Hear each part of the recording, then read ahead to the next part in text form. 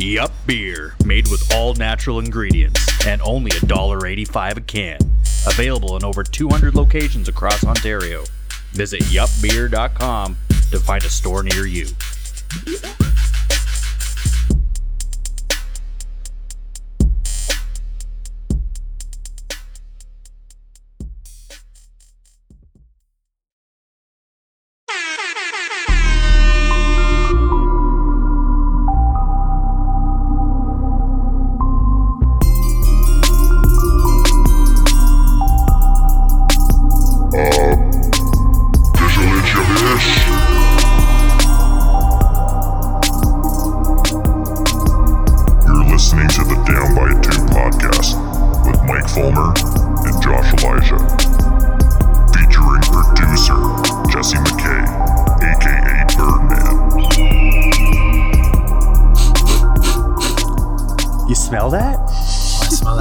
Yo, you been? It smells like another episode of the Down by Two podcast. I'm your host, Josh Elijah. To my right, as always, Mikey. How you doing? We're back again. We're back again, baby. We're also joined by our producer, Jesse McKay, a.k.a. Birdman, a.k.a. That Good Kid. What's up, baby? How you doing? What's going on, fellas? Oh, you know, honestly, it's Wednesday, September the 17th, or Kenny don't even know what fucking September. month. Excuse me? November. Wait, what? Wait. So I had a big birthday weekend. Give this guy about a week to recover, and we'll get the month straight. Yo, I finally had enough water from the weekend, and man, what a treat! Yeah. What a treat! Finally starting to feel myself. Fun little birthday bash, I guess. We got to go to my first London Knights game. Yeah, what a treat, eh? With all the fans in the stands, dude. Beautiful. It was so much fun, man. Bird, you got to come down. It's just a treat, not only to be able to have that down the road from me, but just also watch some real competitive hockey and some kids that are going to go somewhere. Yeah, that's the way you got to look at it. Like, I know it's not professional hockey, but you're looking at the best of the best in the junior class watching the Knights. The Knights pumped out some amazing players over the years. They sure have, yeah. Yo, I was going to say, like, most players want to go play there, right? Because the arena is freaking sick and the organization's sick. It really just gives them a taste of, you're like, yo, this is what it's going to be like. Like a lot of, obviously there's the OHL draft, but I think how it works is a lot of kids will go play like in the US developmental program or go play elsewhere, and then it almost bypass the draft. And then for their last year of junior eligibility, usually London's first on their list, so they'll get a couple studs that they can add for a year or two, and they go and win the Memorial Cup every year. Yeah, no, it was definitely exciting. I was surprised I found them on the spread too. Found them on Boat Dog. Took them at -1.5. I didn't even know it was an option.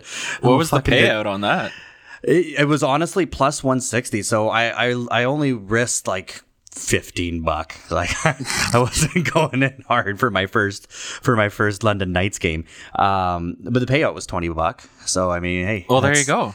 That's 2 beer. That's your 2 positive cash right now. Yeah. That's it. But that's how the weekend started. And then come Sunday, when you're really feeling it and you dump your entire bank account into your Sunday picks, and you go like one for 5. Vegas has been filling their pockets the last 2 weeks on NFL. Man, underdogs have been crunching people. Yeah, it's been it was a tough weekend. You know, I just had to come back down to earth because I was having a few good Sundays, and then had to come back down to earth. But man, lots going on in the league. Things are like topsy-turvy. We don't know whether the Chiefs are for real or not. You know, the Bills, sometimes they feel like, you know, playing against like the Jets, and then other times they get their asses kicked by the Jags. So it's like what is up, what is down? The AFC seems to be all over the place. NFC as well is just like, you never know who's real or who's fake, you know? It's the dog days starting, right? Mm-hmm. Shorter days, and you're getting all these stud teams that they come out, they're 6, 7, and 1, and they have an off week, and all of a sudden they get pummeled. Yeah. I don't get it. Like the Rams, for example, they're just like, all in over the last 2 weeks. And they're like, boom, pushing all the chips in, getting Von Miller, getting frickin' OBJ, getting Odell Beckham Jr. And things are just like, man, we're new look Rams. And they've just got the shit kicked out of them the last 2 weeks. I was listening to Mad Dog Sports Radio. That's my go-to one. I always shout them out. When you're not listening when you're not listening to Down by 2. Oh, standard. You know what? Not to get all breaking down team by team, but fucking the Rams, they're unreal. Like their offense can hum, but they're soft. Like they just got mulched up the last 2 weeks. Like out physicaled, patty cake, soft as butter. A lot of people are calling for Raheem Morris to be gone, but like it's too late in the season now to get rid of your defensive coordinator. Yeah. Oh, and I mean, after you have a good 5, 6, 7 weeks to start the year, you got to hope you can make some adjustments. But so soft. That's one knock against the Rams is that they haven't been able to make any mid-game adjustments and whatnot. And then so like once it's off to a bad start, it's just downhill from there. They made San Fran, who's looked pitiful, they made them look like a Super Bowl contender this weekend. Like they ran right down their throats. And it's not even the fact that they just couldn't score any points either. There was like several 3-and-outs, and it was a funny stat that I watched that someone who I saw in a group was saying that Detroit Lions and Jared Goff managed to score 33 against that same San Fran team. So like something's up mentally. Like they were just dropping balls. But speaking of your Lions, big week, got the lid on, got our first non-loss. Yeah. So at least they're not going to go 0-16 or 0. Is it 0-17 now? Yeah, it'll be 0-17 now. They'll be 0-16. Has that ever been done before? Oh yeah. Lions. Sure. Yeah. 5 or 6 years ago. I don't know. Before that, there may have been a team. At least you get to go 0-16-1. You get a little tie in there. That's amazing. Give me 15 seconds. They're fucking so bad. I fucking hate them. Don't even know why I have this toque on. It's because the only toque I have. You know what the other sports toque I have? A Steeler toque. But they're so pathetic. I didn't even stick around to watch overtime because I didn't even want to watch them potentially win that game. Here's the thing is that when you listen to everyone else just like with their hot takes going into every week, there's always someone new who is like, these guys are taking the Super Bowl this year. Like it's like if it isn't the Dallas Cowboys, it's the Arizona Cardinals. If it's not the Arizona Cardinals, it's the New England Patriots. It's every week it fucking changes. A couple weeks ago it was the Rams, and I'm like, fuck yeah, let's go. Oh, it's so funny. No one will be able to actually pick right until the Super Bowl. So it's funny. I had that moment this week too, laughing to myself because each week I listen to all the sports talk radios and I check in on ESPN, and it's just hilarious how hard they sell these teams on a week-to-week basis, and then the world's like crumbling the next week. It's hilarious. You don't know. You just don't know. Things move on quickly. Yeah, no kidding. Speaking of sports talk radio, our guest that we had on this episode of Down by 2 was an absolute gem. He is actually the radio play-by-play commentator for the Toronto Raptors. You can catch him on Sportsnet as well on the Fan 590. But Eric Smith was on the show for this episode, and man, I gotta say, like, I love all the guests that we have on our show are fucking fantastic, and there's just always such a treat to have some of these guys on. But this has got to be one of my favorite interviews, just to sit and take in everything that this guy had to say.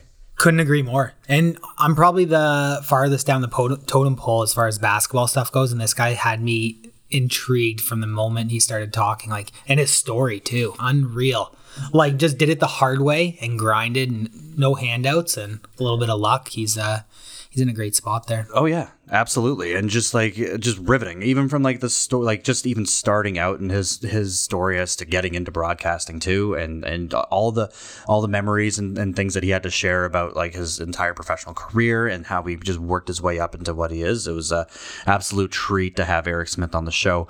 Man, I gotta say, man, I just love talking ball. I love talking ball. Tell me I'm wrong, boys. I felt like I understood that team on a whole new level after talking with him for about 45 minutes, eh? Just the insights and the feels of each player, like it was sick. I appreciate the optimism too. He had something good to say about every angle of the game. You know what I mean? Yeah, that's a great point. Absolutely. Yep. With still being real at the same time. He's just like, there's still gaping holes and stuff that need to be filled.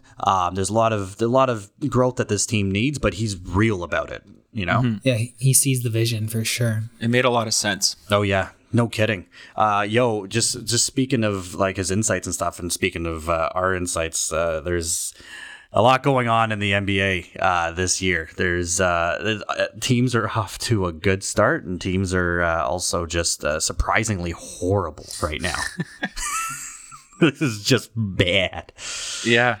Is there a team from each conference that you could pinpoint as like a holy shit? I was not expecting that. So if you guys recall, when we did our episode back with I know where this is going. Alan Shane. Do you? What is it? What is it going to be? Are you going to talk about the Bulls or what? You know what? No, because I'm not going to talk about the Bulls because I fuck it. But I called that. I obviously called that, and you did come back and say you're like, nah, man, they're just a bunch of names. They're not going to be good on paper. Honestly, I'm not going to talk about them because they're a little bit more obvious. I'm talking about the Washington Wizards. Ooh. That is my surprise. Like, I'm just like, hey, I want to see them do well. I would like to see them do well. I feel like they have some pretty good pieces because, man, that trade to get rid of Westbrook and bring back not only KCP, Kuzma, and Montrezl Harrell, that's a huge haul. Plus, you bring in Spencer Dinwiddie and you got Bradley Beal, obviously running the helm there, and then like a pretty decent enough bench.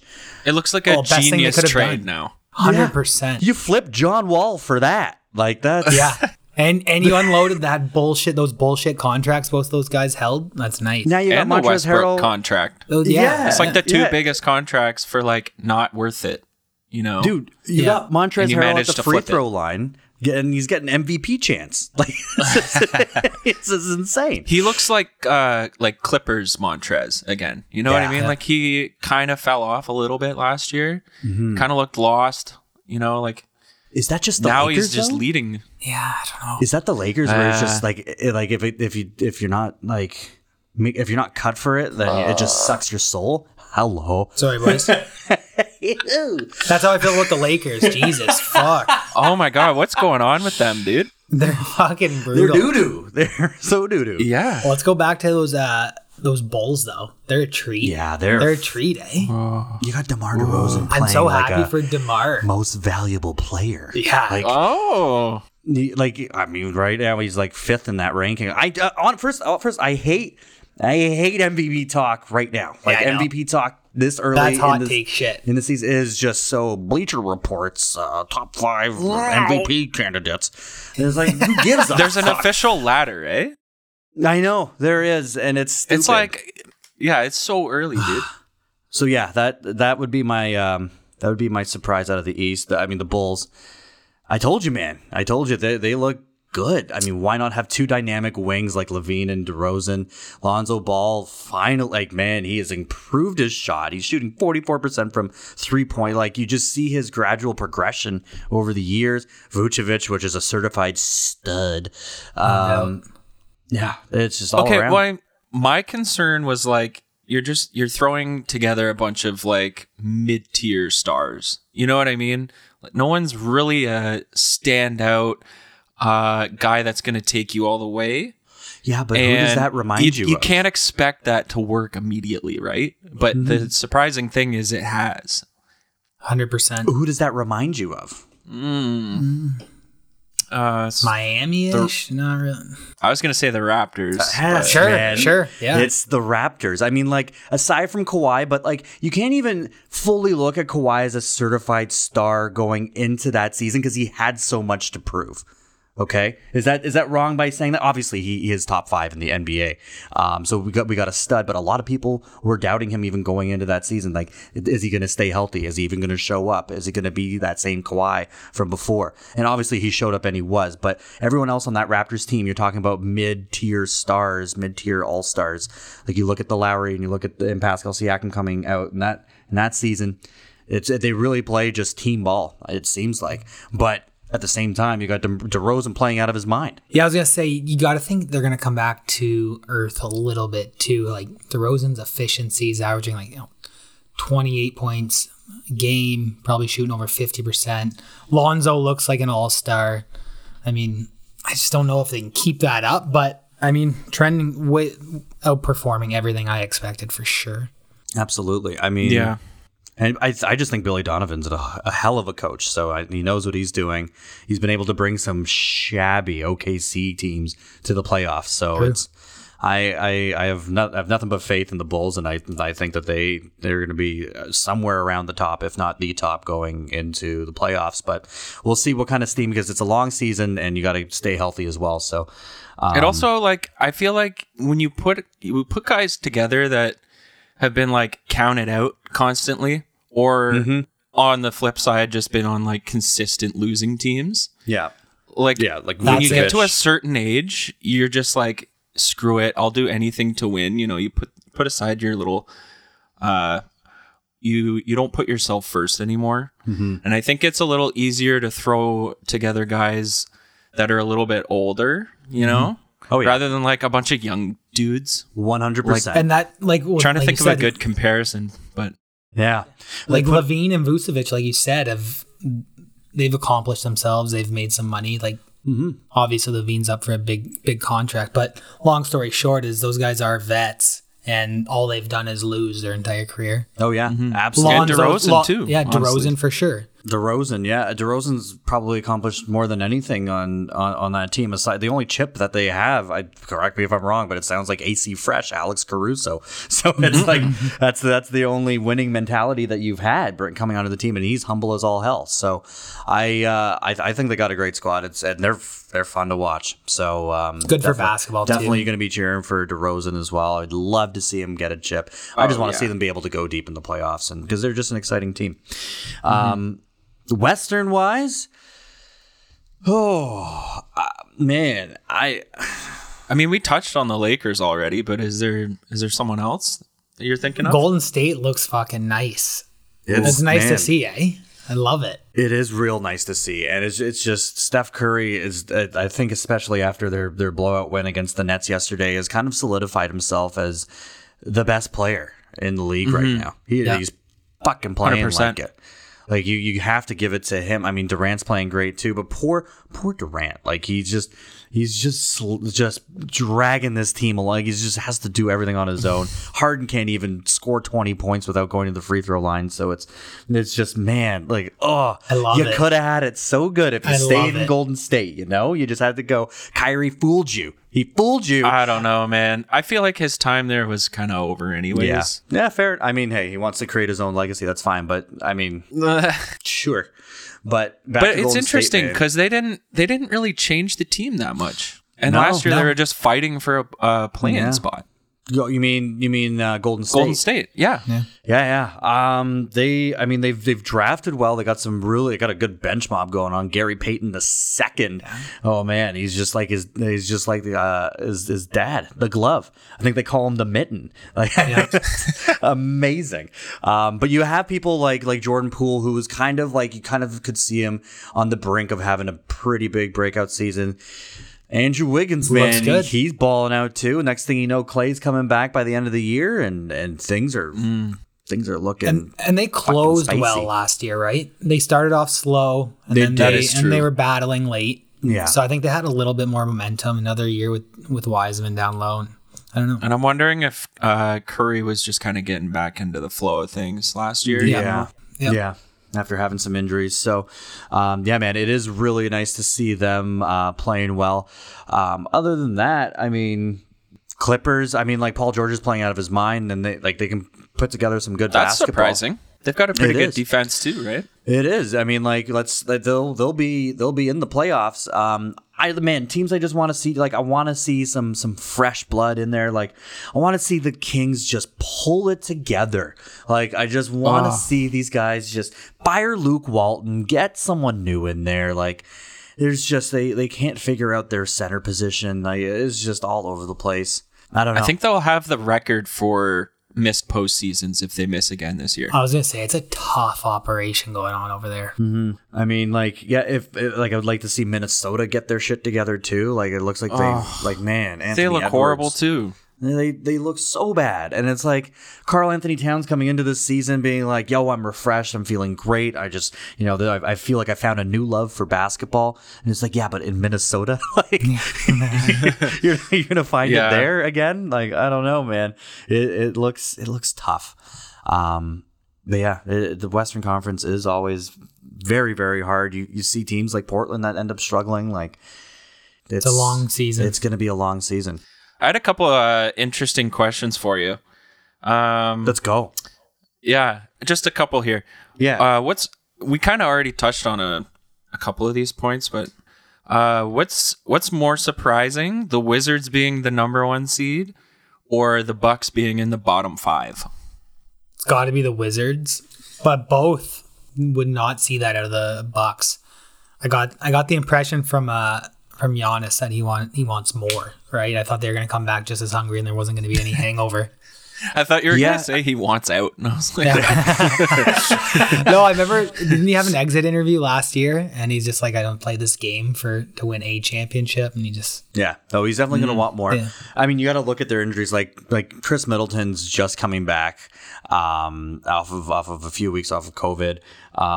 You have Brook Lopez, who's been injured. Bobby Portis just started playing. Drew Holiday was out for a bit. Like literally everyone but Giannis has been fucking playing. So That's true. That doesn't surprise me as much. And you know what? They're one of those teams that will pick up speed midway throughout the season because they understand it's a long endurance race. So it's a long season. You just got to get there, right?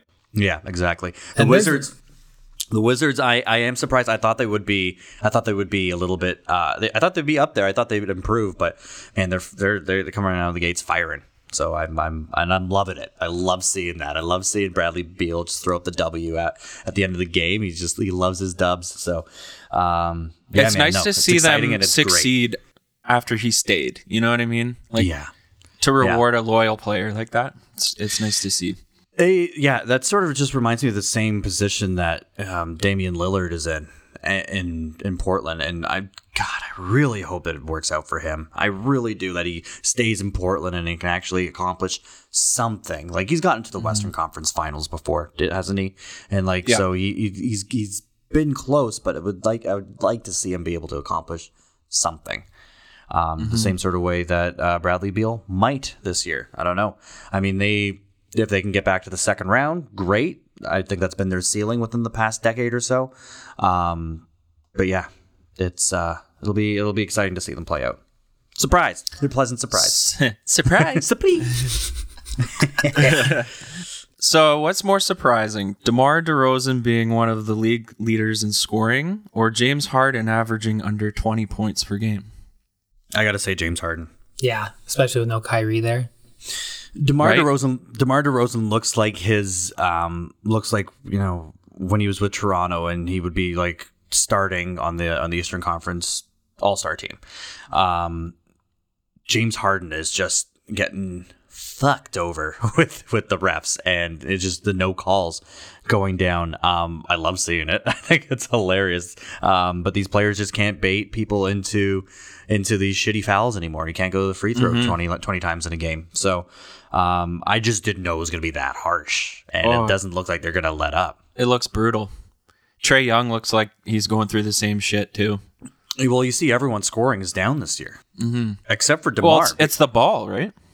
It's switched over to Willie, to the Willies. Yeah, I don't, man. If any player that says it's the Wilsons as opposed to the Spalding, like it's just not, they blame their shot on that. That is ridiculous. It's got to be the refs. It's just the refs are just not calling as much, and it's more of a physical game.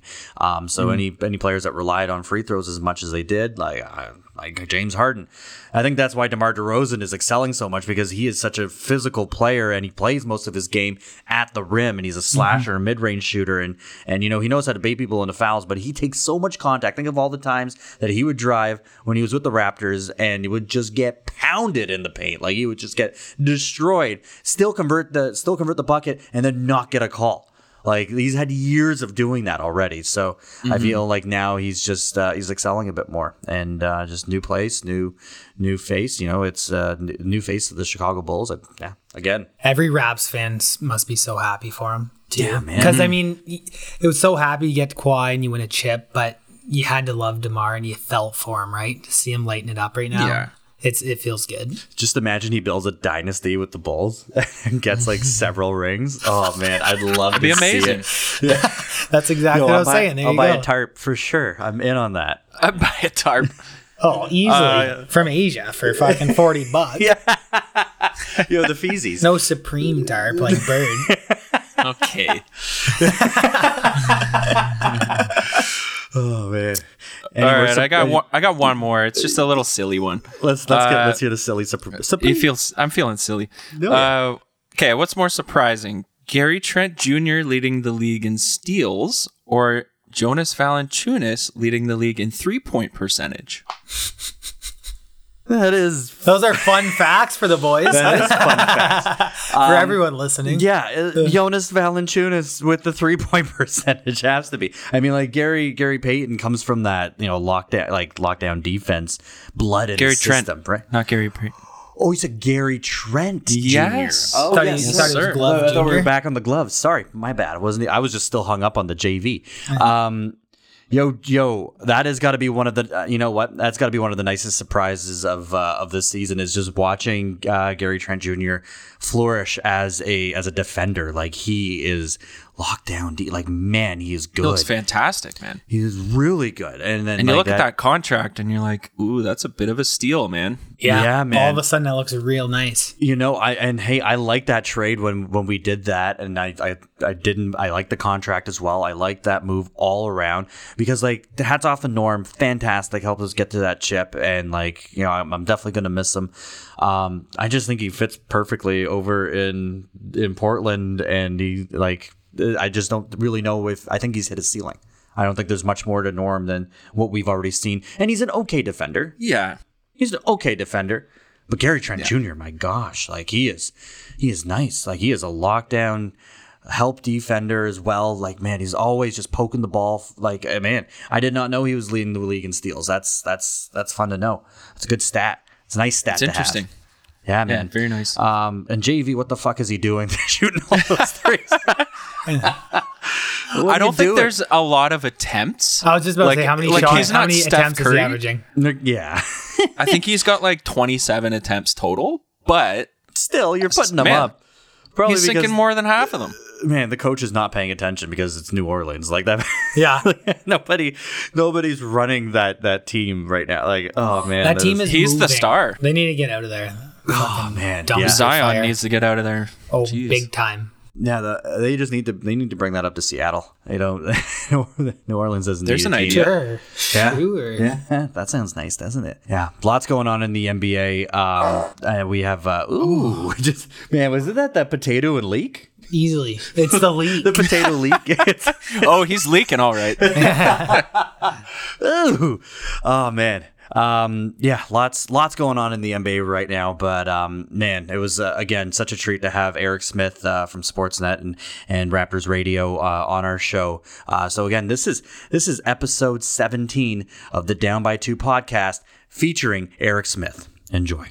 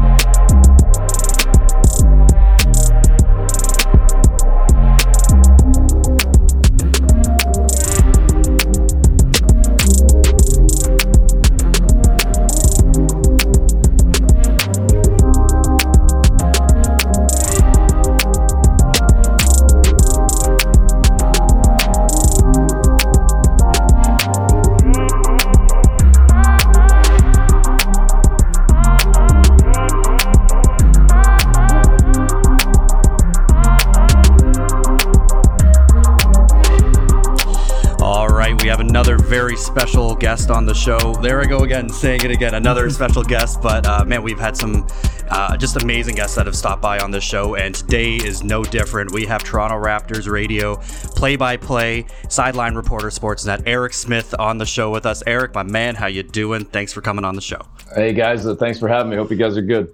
Yeah, so likewise as well. I just want to start off by saying or asking, I guess, how sweet is it right now to have the boys back home?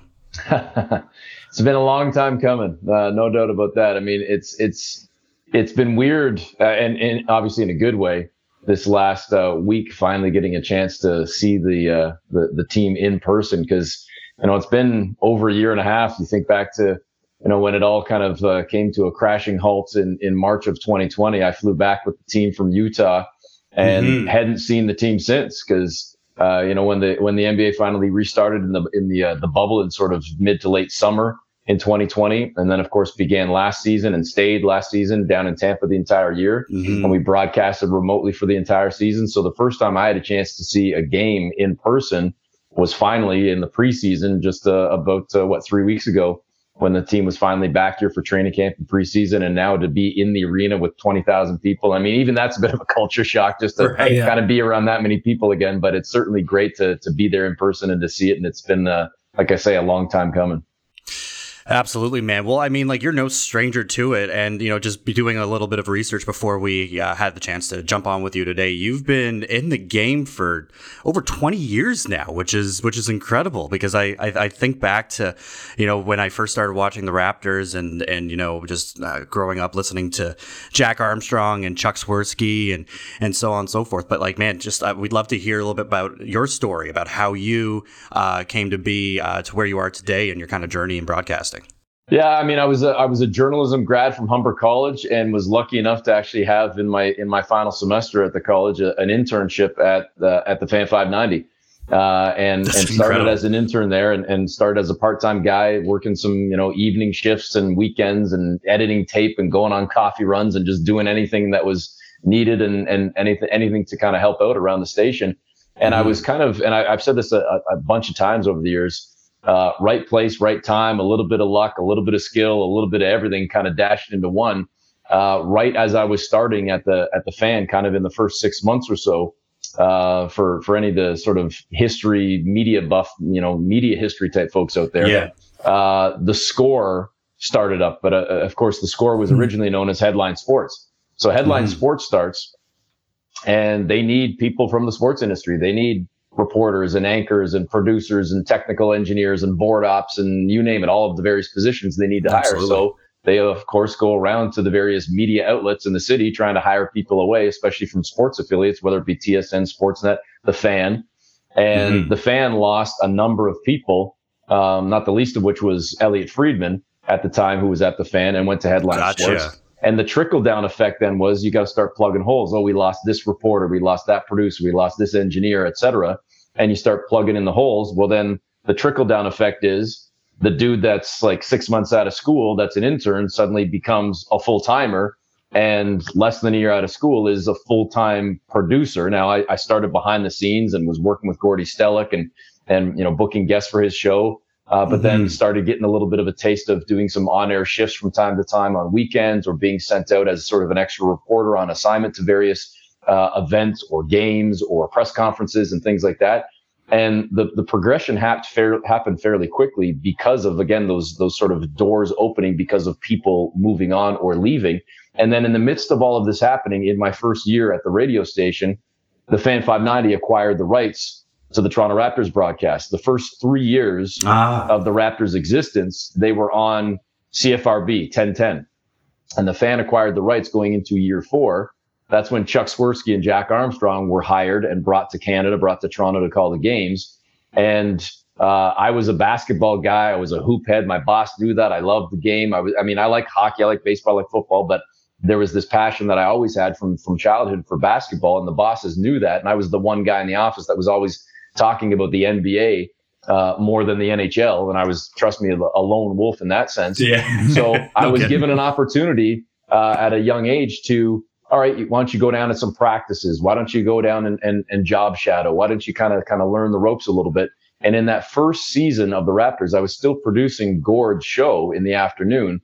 Right. But for all of the home games, I would go down, and I was essentially working alongside Barry Davis, who was the primary Raptors reporter for that first season. Okay. And at the end of that first year, and I don't mean this, like, Barry's still a friend, and I always make sure I'm clear when I say this. I don't mean this in any way disparagingly or otherwise. But Barry at the time acknowledged he didn't know a ton about basketball, but he was learning the ropes. I was still a young dude in broadcasting and trying to find my way into, the on-air realm and not just producing behind the scenes. So it was sort of like we were this tag team for that first season where, I hopefully taught Barry a little bit about the game, and he taught me about the ropes of broadcasting and reporting and just kind of that type of thing. And at the end of that season, the bosses kind of said, we liked this sort of shared role, but we want Eric to take a little bit more of more of an on-air presence, and maybe there'll be a little bit more sharing of that role. And I think Barry was absolutely comfortable with that. And we got along really well, and we still do to this day. But another opportunity opened up for Barry again, this is more media history here. The team. The team was a sports station that tried to start up by Chum years ago. We're talking 20 plus years ago. And it ultimately, unfortunately, didn't work out. They only lasted a year and a half, I think, before the station kind of went by the wayside. But Barry's departure opened the door for me to take the reins on a full-time basis in that that fifth year of the Raptors and the second year with Chuck and Jack. So I kind of shared the load for the first season, but by year 2 of the broadcast on the Fan, I was the full-time host of the pre-half and post-game show, and I was 25 years old. And That's incredible. That's incredible. It was crazy. It was, and again, I acknowledge luck combined with circumstance, combined with, listen, if I had graduated from college a year or two earlier or a year or two later, it was like this fresh team, this new team that was, kind of still fairly new on the scene, new to the station, not a lot of folks covering basketball. Back then, guys, it seems crazy to think now about a team a few years removed from a championship and how passionate and rabid the fan base is, and how diverse and eclectic the coverage is, let alone the fan base is and everything else. Mm-hmm.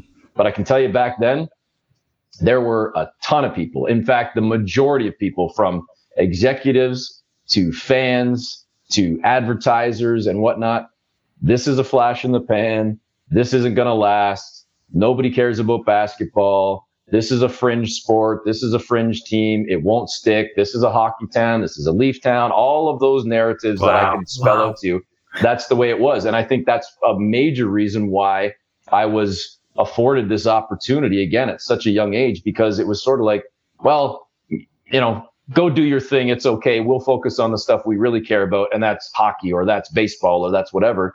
And I'm sitting here, 25 years later, fully acknowledging the luck that played into a lot of this, in terms of, like I say, that moment in time and whatnot. Because I don't think that, and I don't say this arrogantly at all, I don't think there's probably too many people in today's day and age that would be, afforded that opportunity at that young age to have, such an important role. And then to be able to learn under the wing of Chuck and Jack for 7 years, and to work alongside them and doing the pre-half and post and learning the ropes of broadcasting, and being able to have learned from Elliot Friedman and working with George Strombolopoulos and Bob McCowan and so many other greats. It just sort of, helped hone my skills and develop me as a broadcaster. And then when Chuck and Jack moved to television 7 years in, they went from radio to TV. That opened the door for myself and Jonesy, then Paul Jones, to take over the radio broadcast. And then him and I have been together now for, I don't even know now. I think this is our 15th or 16th season together now. Time flies. Yeah, it's been a wild ride, and I hope it keeps going. Oh, for sure. Absolutely. I mean, like, you talk about Jack Armstrong, who we've had on the show, Paul Jones, who we hope to have on the show, but I really want to talk about Chuck Swirsky, because you shared a very special moment with him on Monday. I was checking your Instagram, and you shared a post about how you actually got to cover the game with him. Yeah, that was kind of a fluky thing that happened. Chuck actually called me last week or week and a half ago, and he was mentioning that Bill Wennington, who's his regular broadcast partner, and of course your audience will know Bill Wennington, the former NBA champ, and the Canadian longtime NBAer. He's got some sort of a medical issue right now where he can't travel just for a very short time. I think it's something that'll be cleared up shortly, and he'll be able to get back on the plane and travel around with Chuck and call all of the games. But as it turned out, he was unable to make it up to Toronto. So Chuck asked, "Is there anybody that you could recommend that could do the broadcast with me on Monday?" And I said, "Well, give me a minute. I'll come up with a few names for you and I'll call you back." And I hung up the phone, and I was looking at the Raptors Called schedule yourself. and I didn't even realize. And I was like, hold on a second. Because of the, I think you guys are probably aware that the whole TSN and Sportsnet and the Fan and TSN Radio, the broadcast split between Bell and Rogers. As a Rogers employee, I can't appear on any of the TSN games. So that's why we have the division where, I'm only on the Sportsnet games or the Fan 590 games and not on anything TSN. So as it turned out, Monday night was TSN Radio. Well, I wasn't going to be working. So I called Chuck back and I said, listen, you've known me a long time. We're friends. I get it. I gave him all the prefaces. And I said, if you prefer to have a former player, a former coach, somebody a little more high profile or whatever in that analyst position, I get it. No problem. I understand. No offense. He's like, what are you saying? I said, I'm available if you want me. Like I could do it. And he's like, done. Let's do it. I would love it. It'll be like everything coming full circle 20 plus years later, working back with you. He's like, I love it. Let's get it done. So he called his boss at the Bulls. And then the woman that kind of heads up the broadcasting for the Chicago Bulls contacted MLSE, who contacted Sportsnet, and everybody signed off on it and gave their approval. So I was able to do the color analysis alongside Chuck on Monday and work the broadcast with him for one night only, but it was awesome. And it was awesome to, Nice. as I wrote in that post on Instagram, I mean, he is a friend. He's been a friend for 20 plus years, but certainly one of the many mentors. I mean, I just threw out some names to you a moment ago, but Chuck is definitely on that list as well in terms of mentors that I've been able to learn from and to be able to work alongside him now and to do that broadcast. And just even for me as a basketball fan to know that, like, as proud as I am to work for the Raptors and to have called a championship and all that, it's pretty cool to be able to say too that you called a game for the Chicago Bulls and you were, in the Chicago market, if one night only, but to call for the legendary Bulls and that historic franchise, it was just a very, very cool experience. No, that's absolutely special. And you know what? Like, especially Chuck is someone that, I grew up listening and watching. And so for me, that's pretty cool to see you be able to do that. That's got to be one of your highlights of your career, I'd say. Yeah, no, it was absolutely a blast. And I mean, obviously I hope Bill's back as soon as possible and is right back in that chair, but I was happy to fill in for the one night. And I've been, you're right. It is a career highlight. I've been lucky to have, a bunch of highlights in my career. And I mean, I don't know where I rank that one, but it's certainly up there. It's going to be hard to top the championship. I mean, having a chance to call Game 6 of the finals and to know that your voice is at least a tiny little piece of history there, calling that championship victory in that moment. But there've been a lot of ups and downs. And I still relish the downs, even with the ups, because it makes the ups that much sweeter, and it makes you cherish those moments that much more when you see a team that. I mean, listen, I was calling games, broadcasting games when the team was 22-60 or 20-62, let alone 33-49 or whatever. So then when you look at this team, prior to last year, having been in the postseason 7-8 straight years and in conference championships, let alone in NBA finals and winning championships, it makes you cherish and relish those moments that much more because you've been there almost from day one. I mean, I started covering the team in some capacity, in some way, shape, or form in year 2 and starting broadcasting, doing pre and post, as I said, since year 4. So it's been a long time, and you kind of, as much as I'm not on the floor playing the games, you still sort of feel like you're a part of it to some extent. So to have seen all of the lows, it makes you really appreciate those highs that much more. Yeah, I was about to say that. There must be a lot of pride in knowing that you were there for the grunt work right in the beginning, right? And now to see it come all the way to and make it all the way to the top and be there the whole time, that's as good as it gets. Yeah, to think of so many players that have come and gone and whether it be coaches and management and players that, as I say, that have come and gone and you think of guys that came in with high expectations and maybe ultimately didn't live up, or other guys that came in with no expectations and suddenly surprised you. And, even when the Raptors kind of began this turnaround, this renaissance of that 7-8 straight years in the playoffs that I spoke about, it all started, of course, with the Rudy Gay trade that we all thought was, the team kind of imploding and they were going to be terrible that year. And they caught lightning in a bottle, and Gravis Vasquez and Patrick Patterson and John Salmons and like all that. It's crazy how it all turned around and how it all trickled from there and snowballed then for almost a decade. So it truly does make you kind of appreciate it. And it's kind of cool to think back too, to like having watched and worked games at Skydome then, let alone at Maple Leaf Gardens. I mean, one of my, fondest memories, even though there's nothing about the game necessarily that stood out, was knowing that as a kid growing up, a basketball fan and a huge fan of the Lakers, Magic Johnson was my guy. In fact, right behind me is my autographed picture of Magic. Yeah, so like I was looking at it. Yeah.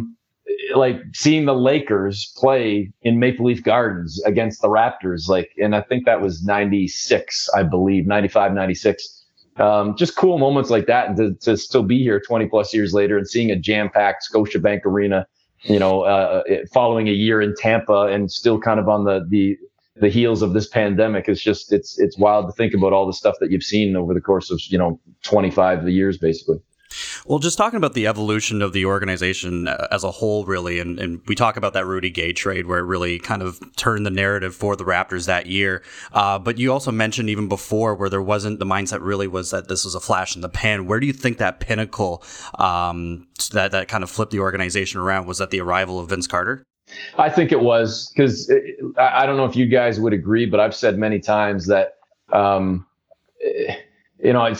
I don't know if it's fair to draw the comparisons to what I said about myself and my career, and it's kind of right moment, right time, lightning in a bottle, and just kind of capitalizing on a certain element of luck and hopefully combined with skill. Mm-hmm. I would say that you could use that same analogy with the Toronto Raptors and Vince Carter. What happens if the Vancouver Grizzlies drafted Vince Carter? Do you think or that we stick with Antoine Jameson? Vancouver's probably still got a team, don't you think? Like, I'm not saying that the Raptors would have left, because I think the Raptors had more stable ownership. But the Raptors were going through the exact same thing the Grizzlies were going through in terms of the recession and what was it at the time? I think like a 64-cent dollar. The finances were brutal. And that was what was ravaging the Grizzlies more than anything else. You got a 64-cent dollar trying to go through a recession without a star player. They were still getting decent crowds at 12, 13, 14,000 people, but they weren't selling out 20,000 like they were in Toronto, because they had a superstar in the making and one of the poster boys of the NBA in Vince Carter. And I truly believe that if you had flipped the situations, again, I don't know that the Raptors would have gone to Memphis. I think Toronto, because of their ownership, would have still stayed. But I believe that a star like Vince could have and would have saved the Vancouver Grizzlies, and that team never would have left. So when that happened and you started seeing now, and this is, remember, we're talking a team less than 10 years in the league, and now they have, again, I'm talking to maybe folks that were around at that time. And if you weren't around, I can tell you flat out, say what you will about Vince Carter, I still have been a fan of his as a person, let alone as a player. I still think he's, should have his jersey hanging on the rafters one day in Toronto. I think he's 1,000% a Hall of Famer, an absolute no-brainer that he'll be in the Hall of Fame. Mm-hmm. But he was also, for a time, might have only lasted a few years, he was arguably, if not the number one guy, certainly top 3, top 5 in the league in terms of superstar marketing around this guy. He was as big as it gets. You think about LeBron James, Kevin Durant, Kobe Bryant, all the guys over the last 5, 10, 15 years in this league, Steph Curry, Vince Carter was it. And to know that guy's on your team in your city, that certainly, brought that star power, that cachet, that clout that helped put Toronto, the Raptors, I should say, the Raptors specifically, on the Toronto map and on the Canada map and on the global map. And that gave the team a little bit more juice to sort of flex its muscles in that sports world, along with the Leafs and the Jays and everybody else, to say, this isn't just a fringe thing. We are here to stay. This is something that needs to be taken seriously. And then when you add not just the star, but certain playoff appearances and veteran players coming in, a Charles Oakley and a Del Curry, and suddenly name guys that are coming to join Antonio this team. Davis. Yeah, absolutely. It made such a difference. And I think that's what was, allowed the Raptors to ride that wave that lasted almost as long in the next 6-7 years that came, when they were bad in the wake of, Vince's departure. They were bad for a long time,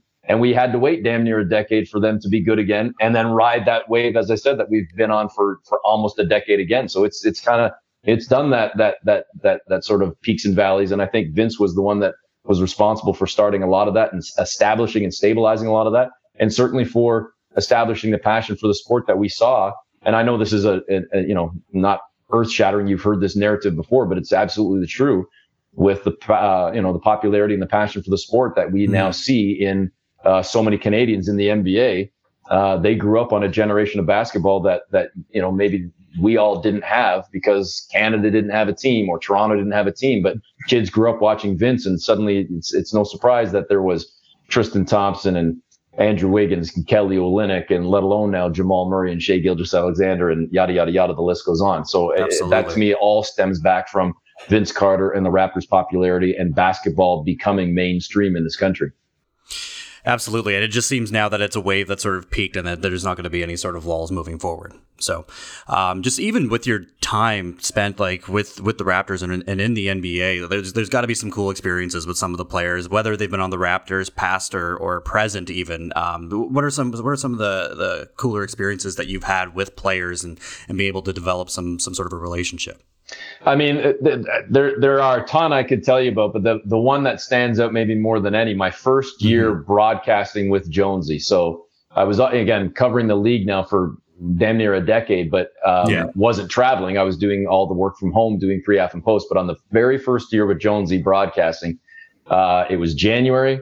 It was Los Angeles. Again, Laker fan as a kid growing up, the Showtime Lakers being my team and whatever else. And here I am sitting on the courtside in Los Angeles, maybe 12 feet to the left of the Lakers bench, as Kobe Bryant scores 81 points against the Raptors.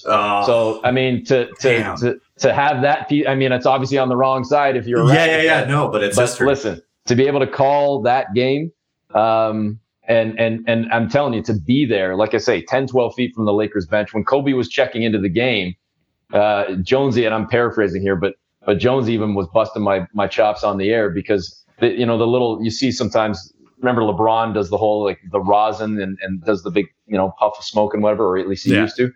Well, a lot of times you think about the rosin bag in baseball, but it's the same thing in basketball, but it's almost just like a little container, like baby powder. So the guys will put a little in their hands and just to get a little more sticky for their hands when they're handling the ball. So Kobe, the rosin thing is like right in front of us, literally like my laptop's here and boom, the rosin thing's right there. So every time Kobe's checking into the game, he comes over, boom, boom, boom. And he's like a foot from me.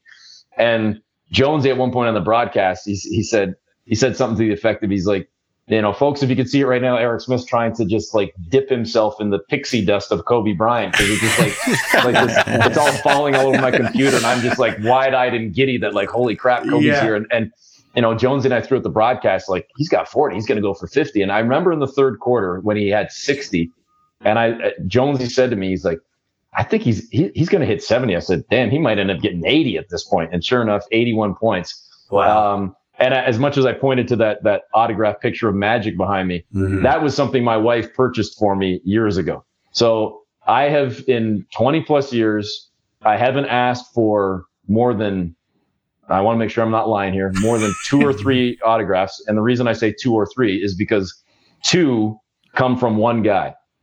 And listen, I will say unabashedly, whether I'm breaking journalistic rules here or whatever, I was not passing up this opportunity. No. So Jonesy through his brother Mark Jones, who works with ABC, ESPN, Mark Jones got to know this guy named Nico Harris. Nico used to work for Nike. Nico is now the general manager of the Dallas Mavericks. So Nico and Kobe were like this. Like Nico was Kobe's Nike guy. And when the city of Toronto, when the Raptors were awarded the All-Star game back in 2015, right, and that being Kobe's swan song and whatnot, Jonesy had a chance to, through his brother, talk to Nico, and Nico said, hey, I heard that you guys called Kobe's 81 or whatever. And Jonesy's like, yeah. And he said, your brother or Mark was telling me something about like, what is it you were looking for? And Jonesy said, well, listen, my broadcast partner and I, if there's any chance that like Kobe would be willing to like sign the box score, like, I mean, that would be amazing. So at the All-Star game, we had Kobe off to the side in the back bowels of the arena for like 5 minutes. And he came over and said hi to Jonesy and I. We were chatting for a couple of minutes with Kobe, and so we brought the box score, and he actually signed the box score and he put Kobe 24. And I looked at him, I was like, man, that's awesome. I said, but not for nothing, you were wearing number 8 at the time. That's when you were still wearing number 8 with the Lakers, not 24. He's like, oh crap, man. He's like, so I had another copy of the box score. Luckily I had brought a couple. Yeah. And so he signed another one, Kobe 8. And he's like, I'm just not used to it. I haven't worn 8 in so long, whatever. So that's why I said to you when I was thinking about the autographs, 2 or 3, because technically speaking, I've got the 2 from Kobe. I guess one's kind of like a real rarity in that it's Kobe 24, but I don't know how many people can say that they've got Kobe's box score, his 81-point performance autographed. I mean, that's like, I don't know if that answers your question about that definitely does. That's certainly a moment that stands out for me. And listen, not to keep on the Kobe path and not to get, too somber or whatever, but I was working the television broadcast on the day that Kobe passed as well. So I was hosting the Sportsnet television pregame and halftime show and working sidelines for that broadcast. And we were in San Antonio that day. And I can remember, clearly you wake up like it's any other game day and not anticipating anything. You're just getting set for a Raptors Spurs, whatever the hell game it was, game 45 or game, whatever, 48 of the season. Yeah. And we got to the arena and I'm talking to the producer and we're getting all set for pregame and everything's going fine. And then it was about 5 minutes before Nick Nurse's pregame availability. And we were in one of the back hallways just outside the Raptors locker room in San Antonio. And one of the Spurs writers kind of was looking at his phone, and there was maybe like 6 or 7 of us around San Antonio and Toronto media and whatnot. And he looked at his phone. He goes, "This TMZ's saying that Kobe Bryant died." And we all, like, everybody, like, what? And it's like, yeah, it's saying like Kobe Bryant died in a helicopter crash. And first thing I did was open up my phone, and I didn't even Google Kobe. I just Googled Los Angeles helicopter crash, because I figured, let's first of all find out if there was a crash. Because right away, if you know there's a crash, now it's a matter of just trying to confirm who was or wasn't on the helicopter. Right. But let's just find out, first of all, if this story is even close to being legit. And right away, like ABC, CBS, Fox, NBC, all the LA affiliates, like, helicopter crash, crash in the hills, blah, blah, blah, blah, blah. So you knew right away the story was legit, but it's just a matter of, is the Kobe element to it confirmed? And we didn't even ask Nick about it because we didn't want to put him on the spot having to talk about or comment on something before it was truly confirmed by sources. And by the time it got confirmed, and obviously a lot of the top basketball guys that ultimately confirmed things beyond TMZ, to their credit, having the story correct from the get-go, Adrian Wojnarowski and Shams Charania and Mark Stein and all the top guys, once they had said yes, and we knew that it was official, it was maybe 10 minutes, probably less than 10 minutes before we went to air. So rip up the script. Obviously, we're not talking Spurs and Raptors anymore. We're now doing a tribute to Kobe Bryant and breaking the news to the audience that Kobe Bryant has died, as is his daughter and all the people that perished in that terrible crash as well. And it's like you're now ad-libbing, improving, working off the seat of your pants for the next 30 minutes. Like it was emotional. It was exhausting. It was draining, but it was still a moment that that you'll always remember because of, the gravity of the moment and the situation. And I'll tell you again, not to keep bringing this down here, but one of my top moments as well isn't even involving NBA and broadcasting Raptor games or NBA games, but it was back when I was hosting the evening show on The Fan. I was on the air for 3 or 4 years working with Bill Hayes doing the 7 to 11 shift. And I was still covering the team at the time, but on off nights when there was no games, I was doing this evening show. And we were on the air the night of September 11th. So, about, 8-10 hours after the crashes and after the towers came down, there we were on the air that night, and spoke to one of the survivors from Tower number 2 on the air that night, and just kind of a sports station becoming a news station, or at least a human interest station, and talking about the events of that day. And then we spoke about it for at least a week, if not 2 weeks after the fact, and getting into conversations with people about, are we on the verge of a World War III? Will there be a draft? Would they ever bring a draft to Canada? And are we going to be at war? And what are your feelings on what happened and the Middle East? And I mean, it was suddenly, again, it's all news stuff and sports taking a back seat. moments like that are just as memorable, again, because of just the history and the gravity of the situations and the moments that you're sort of thrust into.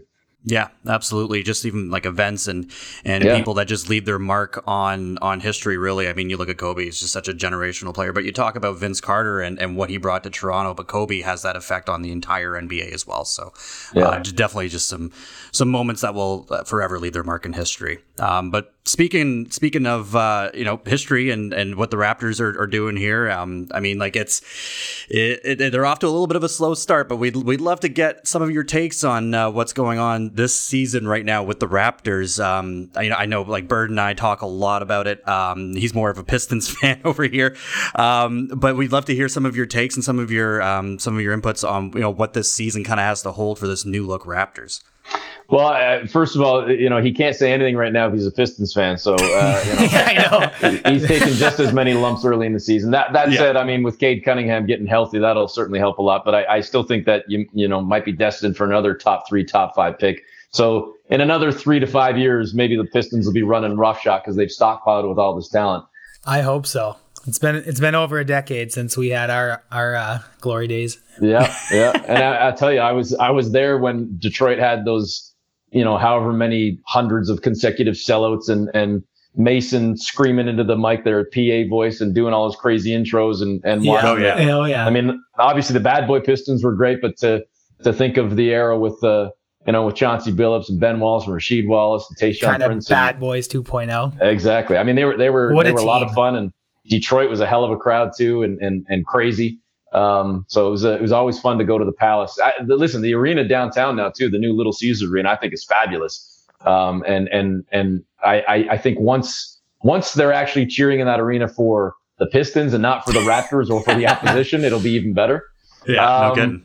I think Toronto, listen, there's no doubt. Slow start. I didn't anticipate 1-3, but to be fair, I don't know. Did we think they'd be 3-1 at this point? Like, yeah, okay, home games and 5 out of 6 to start the season at home. But you probably thought like, okay, maybe opening night against Washington's a gimme. You're probably going to lose in Boston. Well, they flipped it. They got blown out at home, and then they end up winning in Boston.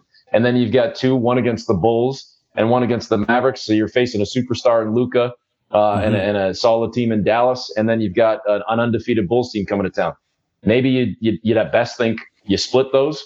So listen, I'm not going to sweat 1-3 versus 2-2. As much as you'd love to be 3-1 or 4-0, that probably wasn't realistic as you sort of played out on paper. I think that they've got a great chance to win tonight against Indiana, and certainly a very good chance to win on Friday against Orlando. If you could kind of get through this opening 6 at 3-3, that would be solid to me overall, because I think this is what this team is going to be this year, a team that hovers somewhere around that 500 mark. At least that's what I thought going in. I believe Vegas had them at 35 or 36, and I said over. I think that they're a team that should absolutely be in the hunt for the playoffs. And the reason I say that, of course, is now with the new format, you're basically looking at 7 to 10, right? I mean, you can even be aiming for 11 and hope that you're there right down to the final couple of days and leapfrog somebody to get into that 10 spot. So the fact that you've got that play-in tournament now and adding those 2 extra spots that kind of give you that wiggle room to still be in those conversations, I think there's every reason to think that the Raptors could be there, because I think that they're going to be a hard out on a lot of nights. So far, what we've seen is I think they've been okay defensively, not as good as they're going to need to be and not as good as I think they will be. And I think they've struggled offensively. And I think part of that is the absence of Lowry, as good as Van Vliet has been. And I think part of that, too, is looking at new starting lineup. You've got Precious Achiuwa and Scotty Barnes in there. You still don't have Siakam back. You're trying to figure out a rotation if you're Nick Nurse. You're trying to get guys into spots that that maybe they're not as comfortable with or familiar with. Last year you were starting Khem Birch. Now he's coming off the bench, but he missed the entire preseason with COVID. Boucher hasn't played well yet. He missed the entire preseason with the dislocated finger as well and the surgery that he had. So there's just a lot of stuff going on right now that I think that it will eventually settle and this team will find its mark. You just hope, clearly, that they don't bury themselves too far too early because of this time that it's taking their lumps. Like if they were to lose tonight, God forbid if they were to lose Friday as well, and suddenly you're 1-5. Well, yeah, it's your season's not over at 1-5, but you don't want to be getting too far, below that line early in the season where you got to really be digging all year just to climb out. So I think it's important to kind of really focus on these next couple of games, and like I say, stay as close as you can to that 500 mark so that you don't bury yourself early. Do you think part of it might be just facing those jitters of being back at home and actually playing in front of your own home crowd and in your own home arena? Honestly, I don't think so. It's possible, but I, the only guys on that team that are used to it would be Anunoby, Van Vliet, and Boucher. I mean, Siakam's not playing yet. Yeah. So to your point, it's new to everybody. But how many guys have played though in front of home crowds and opposing crowds and been in the league? Yeah, there's a lot of youth and inexperience, but at the same time, I would hope that even after one season, albeit during the pandemic, that Precious Achiuwa is used to a crowd and Goran Dragic isn't fazed by it or, so I don't know if that's really part of it. I think, again, it just comes down to perhaps more so the level of competition. Opening night is always tough. I think just there's a lot of emotion for that game specifically. Of course. But I would also say Washington, a lot of people are picking them to be a postseason team this year, and they did a lot of work to, reshape the roster. And then again, you got Luka coming to town and an undefeated Chicago team. So the opponents haven't been cream puffs by any means. So I think that it's been as much the opposing team as it has been any vibe or juice that's coming from the crowd that, being jacked up. I don't know that I could say that that's the biggest factor. Fair enough. How about our rookie Scotty Barnes? Our producer and Bird and I, we talk a lot about Scotty. Yeah. I'll tell you just a quick aside to Scotty, and this may or may not mean anything to you guys, but I like to look at people as well, not just players. And what impressed me right off the get-go from him is, from the outside, we all saw it on draft night. I wasn't there, so I was watching at home just like you guys were. Seeing the excitement and the exuberance he had for not just being drafted, but seemingly being drafted by Toronto and really being excited about that. That's not something we've seen a ton in history. So that alone gave me positive feelings about him. During training camp, Nick Nurse, other coaches in the past have done this too, but Nick has really been good about allowing the team broadcasters to come in for a day or two to watch camp, to kind of get a chance to sort of see behind the curtain and get a chance to look at these guys closer. So, myself, Jack, Matt, Jonesy, Sherm, Leo, whatever, we had a chance to go in. And the day that I was in watching, I was on the sidelines talking with Jack. And it was towards the end of the training camp session that day. So it's, again, not like I was hanging out with Nick or Masai or something like that. It was just Jack and I. And Scotty Barnes comes over. He had no clue who either one of us was. And he walked over. He's like, "Hey, how you doing? I'm Scotty Barnes." And put out his hand. And I'm like, "Oh, hey, Scotty, Eric Smith and Jack, we're a couple of broadcasts." But he's the one that went out of his way to make the introduction. Just two dudes on the sideline. No clue who we were. We could have been scouts or coaches or friends of Nick. He had no idea. The fact that he took time out of his day to walk over and introduce himself, that there right then said something to me about the kind of person he is and the type of character that he has. Then you see it translate onto the court. So putting all that stuff aside, yeah, nice guy, but he's a terrible player. No, he's a hell of a player. And he's got all the skills. He's got the multi-tools. He can defend. He can score. He can score inside. He can score outside. I don't know if we've seen the outside in terms of outside 3-point range yet, but the mid-range game, his handle seems pretty good. He's got to be a better passer, I think. But rebounding, blocking shots, getting hands into pass lanes, guarding Luka one night, Jason Tatum another night, picking up DeRozan the next night. Nick Nurse after the Bulls game was talking about the ability that he thinks he has over the course of the season to play Scotty at the point from time to time and let him be this sort of quasi point forward playing the point position. And then in the same sentence saying, or I could throw him at the 5 and put him up against the center. So when you've got that type of guy that can truly guard every position, so versatile, and his versatility, it's a great word. His versatility is just off the charts. And I think you combine that with the personality, with the energy that he brings and how infectious that will be to the fan base, let alone to guys in the locker room.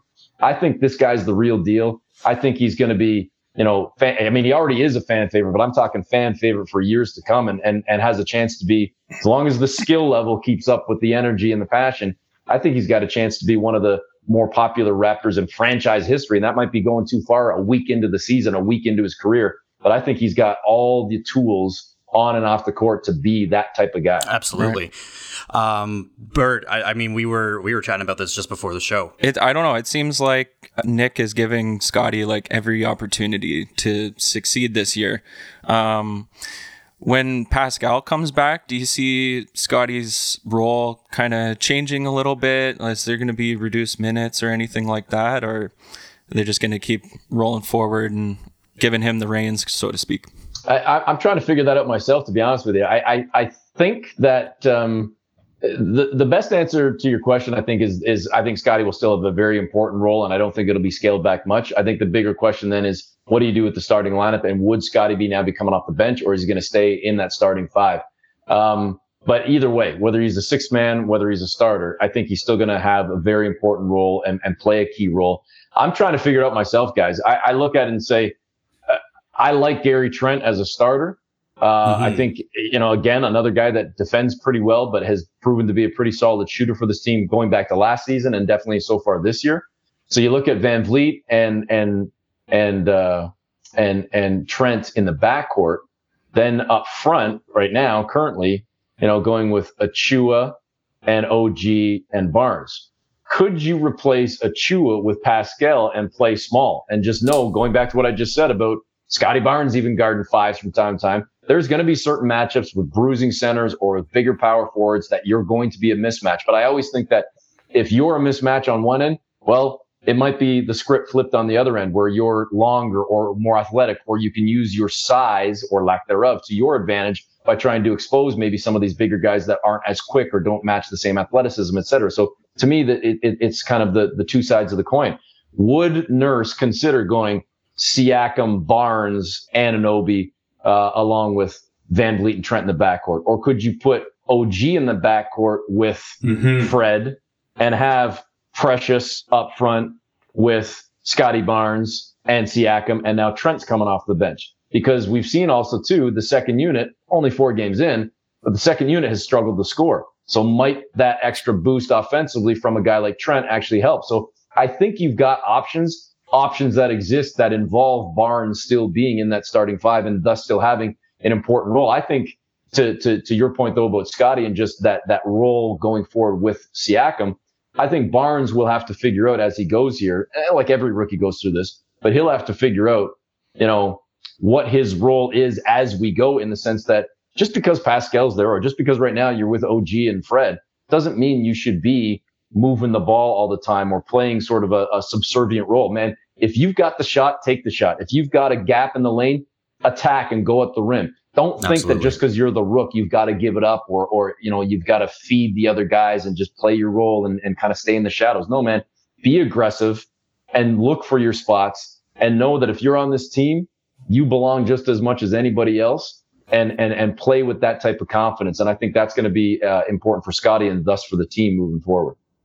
Absolutely. No, I totally agree with that. And last but not least, Fred Van Vliet, obviously stepping into a much bigger role now that, with the absence of Kyle Lowry. Do you see him as kind of like the 1A, 1B maybe with Pascal Siakam, or is his role even more than that? I think he's the 1A in the sense that he's the true leader of this team. And that's not to take anything away from Pascal or OG or anybody else, but I think he's the vocal leader. I think he's the extension of the coach on the floor, not just because of the point guard position specifically, but just the mentality that he has, the approach that he has to the game. I could sit here and do an hour on Fred Van Vliet of what I think about him as a person, let alone as a player. Yeah. I think it's going to be important for him, though, to be able to carry the load offensively at times, but at the same time know that he doesn't have Kyle Lowry beside him. So those gaps and those open looks that he maybe saw last year because Kyle Lowry was attracting attention, it's been a little bit more difficult for Fred. We've seen already now in 4 games, it's been more difficult getting to the rim and attacking at times. We've seen him miss a couple of layups. And I'll tell you the other thing too, getting in sync and finding that synergy with his bigs. You're not throwing that ball up to, Serge Ibaka any longer. He's been gone for over a season now. You're not giving it up to Marc Gasol or at least for now, Pascal Siakam's not there. So we've seen, and I'm not putting it all on Fred, but the mistiming or the miscommunication or just the lack of kind of chemistry and cohesion right now with Precious Achiuwa when he's trying to throw it up above the rim. And we've seen already, I'd say 5, 6, 7, missed alley-oops and whatnot. Yeah. So I think that will come in time. And that's just, to me, reps. And it's reps with Fred and Precious and others. And I think it will come, but it certainly puts more on Fred's plate to have to be that guy and to know that, he's responsible for taking care of his game, but taking care of everybody else's game and also being the man that's going to step up to the microphone after the game, win or lose, and to be that guy in the community that everybody's looking to, and to be in Nick Nurse's ear. It's like it's a lot. But you know what? With great money comes great responsibility, and I think he's up for the task. Absolutely. Mm-hmm. I mean, like, you already see it starting to work. I mean, he dropped 17 dimes the other night, so you see that he's starting to find more cohesion with that team. It's just going to be a matter of time, I find. Yeah, and to his credit, in typical pro fashion, the way Fred is, he didn't even want to really talk too much about the career high 17 assists, as much as he said, yeah, right. But I also had 8 turnovers, so that's basically 2-to-1, and that's terrible. Which, yeah, it is. If over the course of the year you had a 2-to-1 ratio on assist to turnover, that's not good. So again, it'll come. I have all the faith that it'll come for Fred, and it's, like I say, I said it a few minutes ago. I hope for the fans' sake, let alone for the team's sake, that they can start getting a couple more wins here and kind of not bury themselves too much, because I don't want to see the panic set in of suddenly the team's 2-8 or something and going on a 5-game West Coast trip, and you want to still be there early and fighting early so that all hope isn't lost, or you got to, bank on a 7-8 game winning streak or something like that. I think it will come for this team.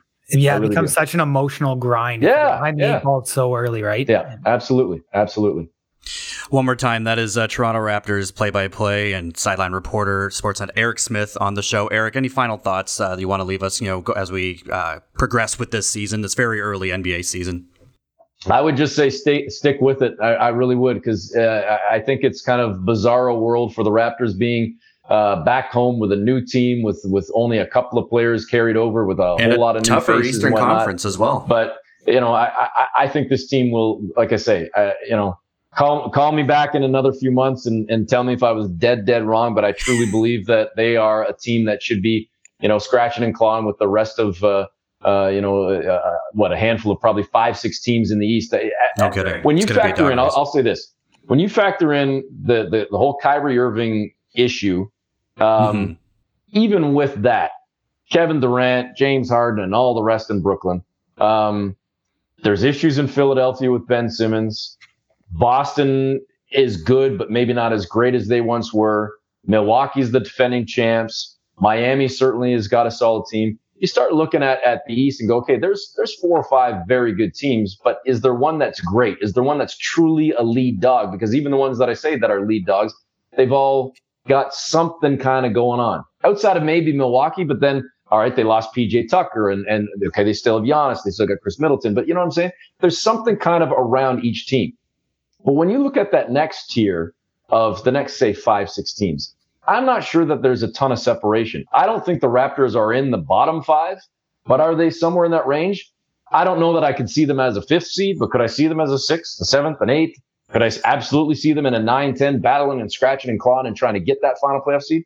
Yes. So to me, if they're going to be in it, then realize that unless you, and I'd speak to the 3 of you, let alone all your audience or anybody that ends up seeing this, if all of us, I think, would acknowledge, I think that the Raptors are probably not a 50, 55, 60 win team, well, then what does that mean? That means that they're probably like a 45, 42, somewhere around 500. Definitely not 35. I think a little bit higher than that. We're going to be taking the over on that too. Maybe, right? Yeah. But if that's the case, then you know what? They're going to lose a bunch of games. So over the course of the year, don't be flipping out then if they're 1-3, or if they end up being 4-6, or they're 4 games below 500, but then they have a 5-game win streak, because this is the way it's going to be. I mean, if you figure they're going to win 38, 40, 42 games, well, that means they're going to lose about 40 games. So be realistic then about your reactions to what you yourself expected or anticipated it all looking like by the time April rolls around. So don't get caught up in the moments of just one game. Look at it as a whole and hope that when the dust settles, you're truly still fighting for one of those spots come springtime. Yeah, you got to hope you're just seeing growth throughout the year, right? You can't just look at the box score. You got to tune in and you got to see the growth. And I think you'll see that this time when it comes springtime. You're bang on with that. And the tough thing is, though, again, because you've been such a good team for damn near a decade, I think the instant gratification that we all feel in our personal and professional lives and as fans and everything else is like, no, but we want it now. We don't want to wait a year or another 3. We just had the championship. That's the crazy thing too. By the time this season ends, and next summer rolls around, it'll have been 3 years since the Raptors won the championship. Like that to me, it seems like it was last season. You know, like it's time has flown, man. So it will take a little time maybe to get back to that position. But I think that the Raptors are on the right path with the way that they've built this team, the way they've drafted with Barnes, and I think that they're headed in the right direction. Absolutely. Definitely an exciting team with a ton of synergy, and just, it's going to be really fun to watch them this season. One more time, Sportsnet, Eric Smith on the show. Eric, it was an absolute pleasure having you, and hope to have you back on the show. I know your schedule's super busy, but we really enjoyed having you today. All right, guys. Thanks for having me. I appreciate it. Absolutely. Thanks a lot. Thank you. All right, guys. Take care.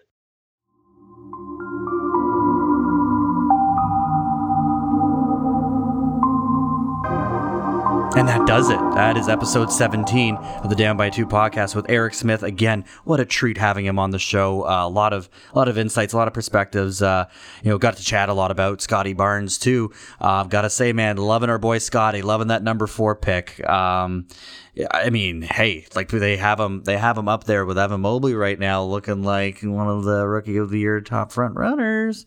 You know what I mean? Oh, I smell ya. And smell that? I'll always remember watching the draft that night and be like, why the fuck wasn't it Suggs? And Bird was the first one to say, like, I love... I remember you were like, I like Scotty Barnes, boys. I like that pick. Yeah, don't be too upset. You really did talk me off the ledge. Baby Giannis, hey? That's what you're going to go with? I mean, like... No, that's what the internet's going with, not me. Yeah, wow. Trying to get the boys hard here. It is like we're quite at the halfway point even of the season, but I can see where you're coming with that. I mean, none of them they don't really have. They definitely see flashes of it. It's just, man, I'm impressed by his defense. There needs to be sometimes a little bit more hustle. Like sometimes you see him, like just jaunt back a little bit as opposed to like fully coming down for those chase downs. Like that'll come though. Like the effort is there. He's building on a lot. I definitely like him. Oh, man, I really fucking like Mobley though. I gotta say, like if he looks nice, if Mobley happened to drop to us in the draft, I would have been very happy with that. I don't think I've ever seen a guy so like tall and lanky but be so smooth. Maybe Kevin Durant, but he's not. I think Evan Mobley's like 7 foot or something. Man, Chris Bosh was pretty smooth like that too. I see flashes of Chris Bosh, and I mean, like back in the day, man, Chris Bosh was a solid fucking player. So I mean, like definitely smooth as well. He's got a good jump shot, but man, he blocks. Like he gets you blocks on a day-to-day basis. Out for a few weeks though, so hopefully he gets back to a speedy recovery. But yeah, Scotty Barnes, and it's just, I mean, like. All in all, I'm happier with Scotty Barnes than having someone like Evan Mobley. It just seems like Scotty Barnes is just so much more of a firecracker on the squad, and just gets everyone involved, and is definitely a team player, and is just so likable as well. Which love that energy. The personality energy, is unmatched. Yeah. Before we sign off, we gotta touch on the potential brawl between the Morris Bros and the Jokic Bros. Did you watch that play? Did you see that whole play go down? Yeah. With the Joker? I loved it. Yeah. You know what? I didn't hate it. Because I fucking hate the Morrises. And like, they're so annoying. They're so annoying, man. And like, that was a shitty shot from Marqueef or Marcus or whatever the fuck that one was. Marqueef. And like, it was a cheap shot, and so Jokic is like, "Fuck you!" And gave him the old forearm shoulder shiver. But... It was, but he really gave him that full bag of milk right into him. Man, I laughed when I saw it too, and then the brothers creating the Twitter account and getting involved. Oh, dude, that's the best part. The Jokic brothers must be gangsters. Man. I think they're fucking. They look like they've seen a couple brawls in their day. Yeah. Oh man, yeah, they look nasty. They probably want to beat the shit out of Jokic back when they were they were kids. Oh, you know what yeah. I mean? For sure. They spook me. Yeah. He's like that but it's- nerdy little brother, you know? Yeah, it's like Serbia's answer to fucking Chris Anderson. You know, with the bird, like they're just covered in tattoos and bald, and it's just like, this is freaking looking. Wouldn't want to fuck with them. But yo, if that happens to be somewhat of a cage match, I heard that they bought tickets to the game in Miami. They're coming down to the Miami game when Denver's in South Beach. So Love you gotta circle that on your calendar. Check that out. Who would you take though? Would you take the Jokic Bros? Oh, absolutely, dude. They look Oh, like yeah. they've legitimately killed somebody before. They're terrifying. Yeah, the Morrises are on the basketball court. The tough. Morrises the look bros like, look you like know- they fucking take care of people. Yeah. Yeah, No, they fair enough. act Whack. tough when the refs get involved, you know, or security comes down. It's like, all right. Like, come on I don't know now. why the Morrises bug me so much. Is because I feel like they think they're so much better than they are. Yeah. They thought The that one they, is so overpaid, makes me yeah. sick. they thought they ran the show in Phoenix and that everything should have been revolving around them back in the day. And I heard that they like same sort of thing. Like one of them said something to a fan that was chirping them on Twitter, and then he's like, "All right, noted," or whatever. Same sort of response that he just said to the Jokic Bros. And 5 years down the line, they found that fan and beat the shit out of him. What? This is some shit that I read like in the deep dark web, like when you go down a rabbit hole in the whole story. But yeah, apparently Oh, that that's was me one every thing. night. But man, like if that rumor is true, I fucking That's pretty beat, man. If that's true. fan. More reason to fucking hate them. Oh man, yeah, I take the Jokic Bros. The Queefs. Speaking of NBA players fighting, we got our boy Deron Williams. Is it Deron? It's Deron, isn't it? Darren? It's Do you Darren? go Darren or Duran? Duran? I think I go Darren. Fighting. I don't know how to talk. Well, he's not playing ball anymore. Who gives Yeah, a fuck? fuck He's him. Who's he up against again? That's a good question. Someone Who is it? Someone legit. I think he's gonna get his ass kicked. Is it not a Yeah, former Who has it? NFL What player? celebrity? It's a former NFL player. It's fucking. Somebody needs to Google this quick. I'm Googling quick here. Oh man, I was just looking at it too. It's a notable player as well. Frankie Gore. Oh yeah, it's Frankie Gore, 3 knee replacements. Yeah. Like 3rd all time in rushing. yeah. He's taken so many hits to the dome, he won't even feel anything Darren's hitting him with. Well- this guy played like 16 years in the NFL. Like, Yeah. He's a fucking beast. Oh man, But that was it. Oh man, yeah, Gore. Gore, So we're Gore's gonna a have that scary matchup, boy. and then the Jokic brothers and the Morris twins. Yeah, as the opening card. Yeah. Oh man, I'd pay for that for sure. But thanks again for listening to this episode of the Down by 2 podcast. Like, share, subscribe. Yeah, man, just another pleasure sitting down with you guys and being able to talk shop. So make sure you like, share, subscribe, and let us know what you think of the show. We'll try and post some more Q&A and whatnot. And we got another fire episode set up for you guys coming up next. Oh, baby. We've got a couple special guests that are going to be joining us for that, so stay tuned. But make sure you stream us on all platforms where you can find us. Other than that, cheers, guys. Have yourselves a great week. Enjoy.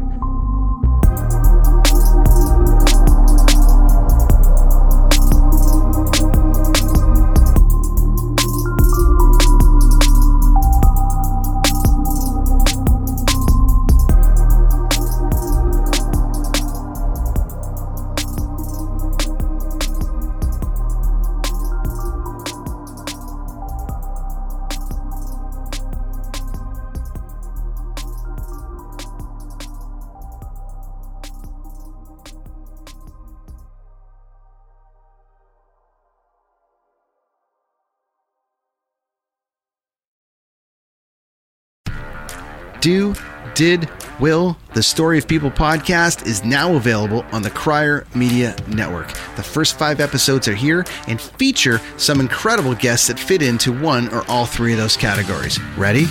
Tara Sloan from the San Jose Sharks Undercurrent podcast at NBC Sports. Marianne Iveson from Iveson Voice and the Let's Take This Outside podcast to talk about the world of outdoors as well as voiceover land. Ariana Hunsicker, future Canadian Paralympic swimmer, already winning tons of awards for this country. Scott McGregor from the Hot Wallet podcast to dumb down the world of crypto, Bitcoin, and NFTs so you don't have to. And Jackie Holowati from Climate Pledge Arena in Seattle, Washington, the first net zero carbon certified arena on the planet. Wherever you get your pods, wherever you watch your pods, and on the Crier Media Network. I'm Jeff Woods, and I'm shining a light on music and the rock stars who make it. He just was one of those people. He stood out. He was a magic guy. He really was a magic guy. We all have faults. He had the same amount of faults as we all have. This was before Led Zeppelin. Robert was full on. I mean, he was Led Zeppelin without the band behind him. He had the hair, the jeans, the whole thing, you know. And he was amazing. The Records and Rockstars podcast, heard around the world and yours to hear wherever you get podcasts. All the episodes from JeffWoodsRadio.com.